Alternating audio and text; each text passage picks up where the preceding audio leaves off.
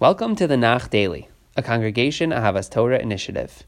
It's been a while since our last podcast, and much has elapsed in Sefer Shoftim as we continue to move ahead each day by one perek.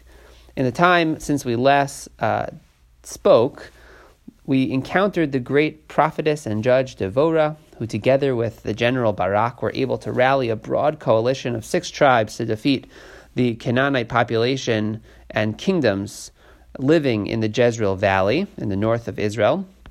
We have the famous story of Sisera, who flees and finds his way to Yael's tent, who lulls Sisera into a false sense of security, has him fall asleep, and then kills him in a very violent way.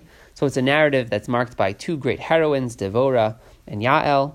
The narrative progression then subsides as we are introduced to Shirat Devorah, the Song of Devorah, which is a high point of Sefer Shoftim, praising Hashem and singing praise for this tremendous victory. And then after that, Devorah provides this period of quiet for the land. And then as we are in Sefer Shoftim, the Bnei Yisrael continue in the inevitable cycle and unfortunately veer back into sinning and straying from Hashem. And so this time Hashem sends eastern nomadic or semi-nomadic people from Midian and Amalek to tyrannize a large swath of Israel as a result of the Bnei Yisrael's sin. It's in that context that we meet Gideon.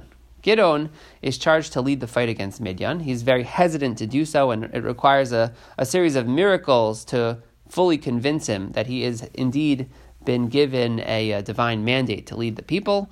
But once he's convinced, he is a successful leader. He's successful in driving out the Midianite people. So much so that the Bnei Yisrael ask him to essentially become their king. They say, Mishal banu gam ata, gam bincha, gam ben binecha. Rule over us, both you and your son and your grandson. They wanted dynastic rule. They don't use the word king, but to say rule over us, you and your children and your grandchildren, it sounds a lot like they're asking for Gideon to become their king, but Gideon declines. And he says Hashem is your only Moshel, Hashem is your only ruler, and that seems to be the end of that idea. Of course, as we will find out in a moment, it's not quite that simple. But first, we'll just note that Gideon at the end of his life takes a wrong turn, and he makes some sort of gold tunic, which then becomes a fetish, an item of worship by the people of Israel, and concludes his life on a bit of a sour note. In any event, Gideon dies, and that brings us to our perek, chapter Tes, chapter 9, which is definitely a low point in a sefer that has many. Gideon is survived by 70 sons for many wives, and despite his apparent refusal to become a dynastic leader, there seems to still be some assumption that his children will succeed him. And I say that because in addition to the 70 sons, he has yet another son from a concubine whose name is Avimelech. Avimelech is a power-hungry and wily character. He goes to Shechem to try to generate support.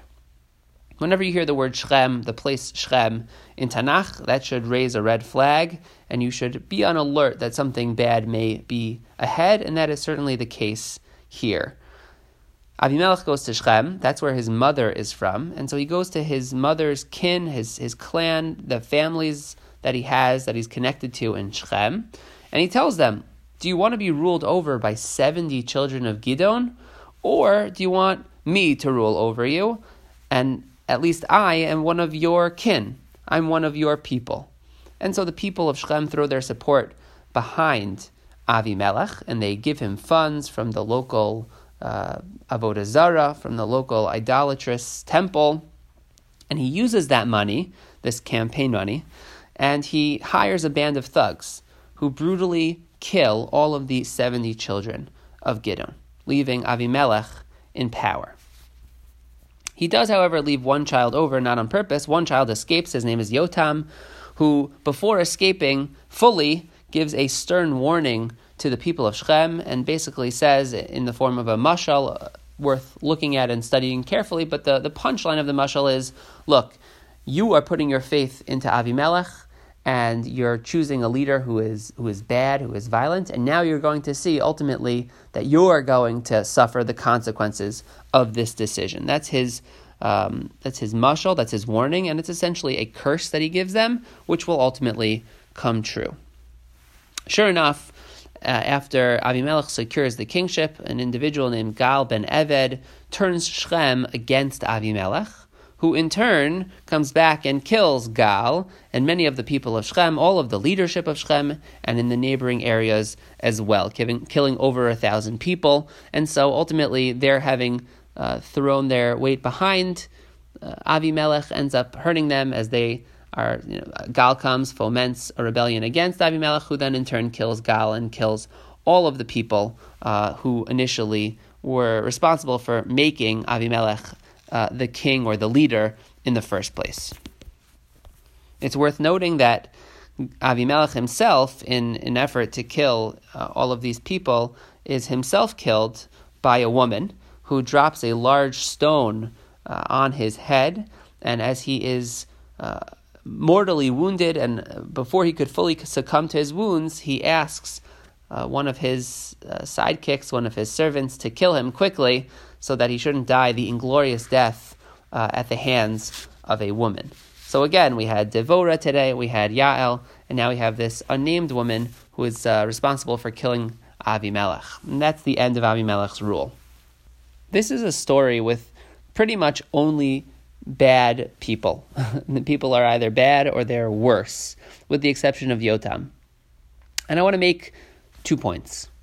In my introductory Nach Be'iyun shir, discussing Sefer Shoftim, I presented the idea that one of the major themes of this book is the need for a king. In the last section of Shoftim, when things go from bad to worse, the refrain is that in those days there was no king, which drives home the notion that Bnei Israel really need a king, that things got so bad because Bnei Israel did not have the king that they so badly needed. But I think the message is complicated by the Avimelech story, which argues the opposite position. Like I said, Gideon was not a king, but he was close to it. Even though he turned down having a dynastic position of power akin to kingship, nonetheless, there remained an expectation that his children would succeed him. He still seems to serve as a kind of quasi-king. Plus, we know that names in Tanakh are often replete with meaning, and Avimelech means my father is king. So even if the people just use the word Moshel, it's still clear to us that what happens to Avimelech is a kind of cautionary tale about kingship. The Gideon story is the first foray into pseudo-kingship for the nation, and things turn out very badly. Of course, we know, or we will know soon, that this violent jockeying for power after a king's death is not unique to Avimelech. It's a recurring story. So I read this parak together with the preceding prakim about Gideon as a first failed attempt at kingship among the Bnei Yisrael. That's point number one. The second and final point that I want to make is to note that this episode is unlike anything we've seen before. Up until now, the enemy has always been a foreign entity. This is our first example of a corrupt and truly bad Israelite leader, which is interesting in and of itself, but it could also cause us to pause and rethink whether in fact Avimelech should be thought of in that way at all. Is he actually an Israelite leader?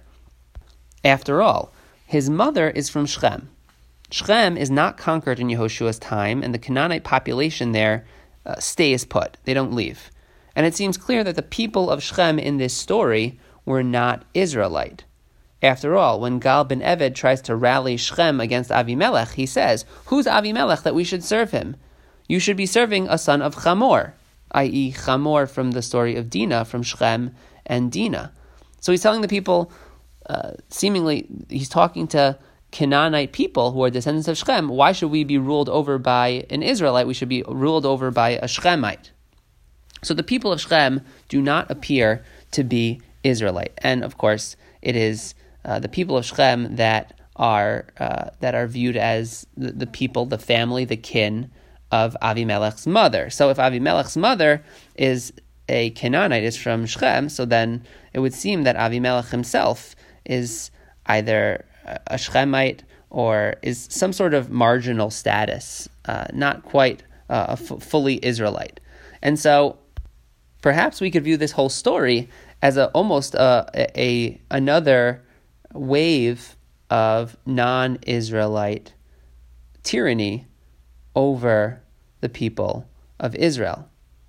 What's more, I think that if we consider the unique status of Avimelech, we might actually have a little bit more of a sympathetic reading of him, recognizing that he was not viewed, clearly, as we saw from Gal ben Eved's address, he's not viewed as a fully fledged member of Shechem, but also as the child of a concubine from Shechem to Gidon, as a kind of half-child. He may also be on the margins of Israelite society. So it could be that Avimelech becomes Avimelech because he is so marginal, and perhaps that's what's driving him. Perhaps that's a little bit of a window into his psyche, and a little bit of a window into the making of a monster, in what amounts to be a low point, though unfortunately not the low point yet, of Sefer Shoftim.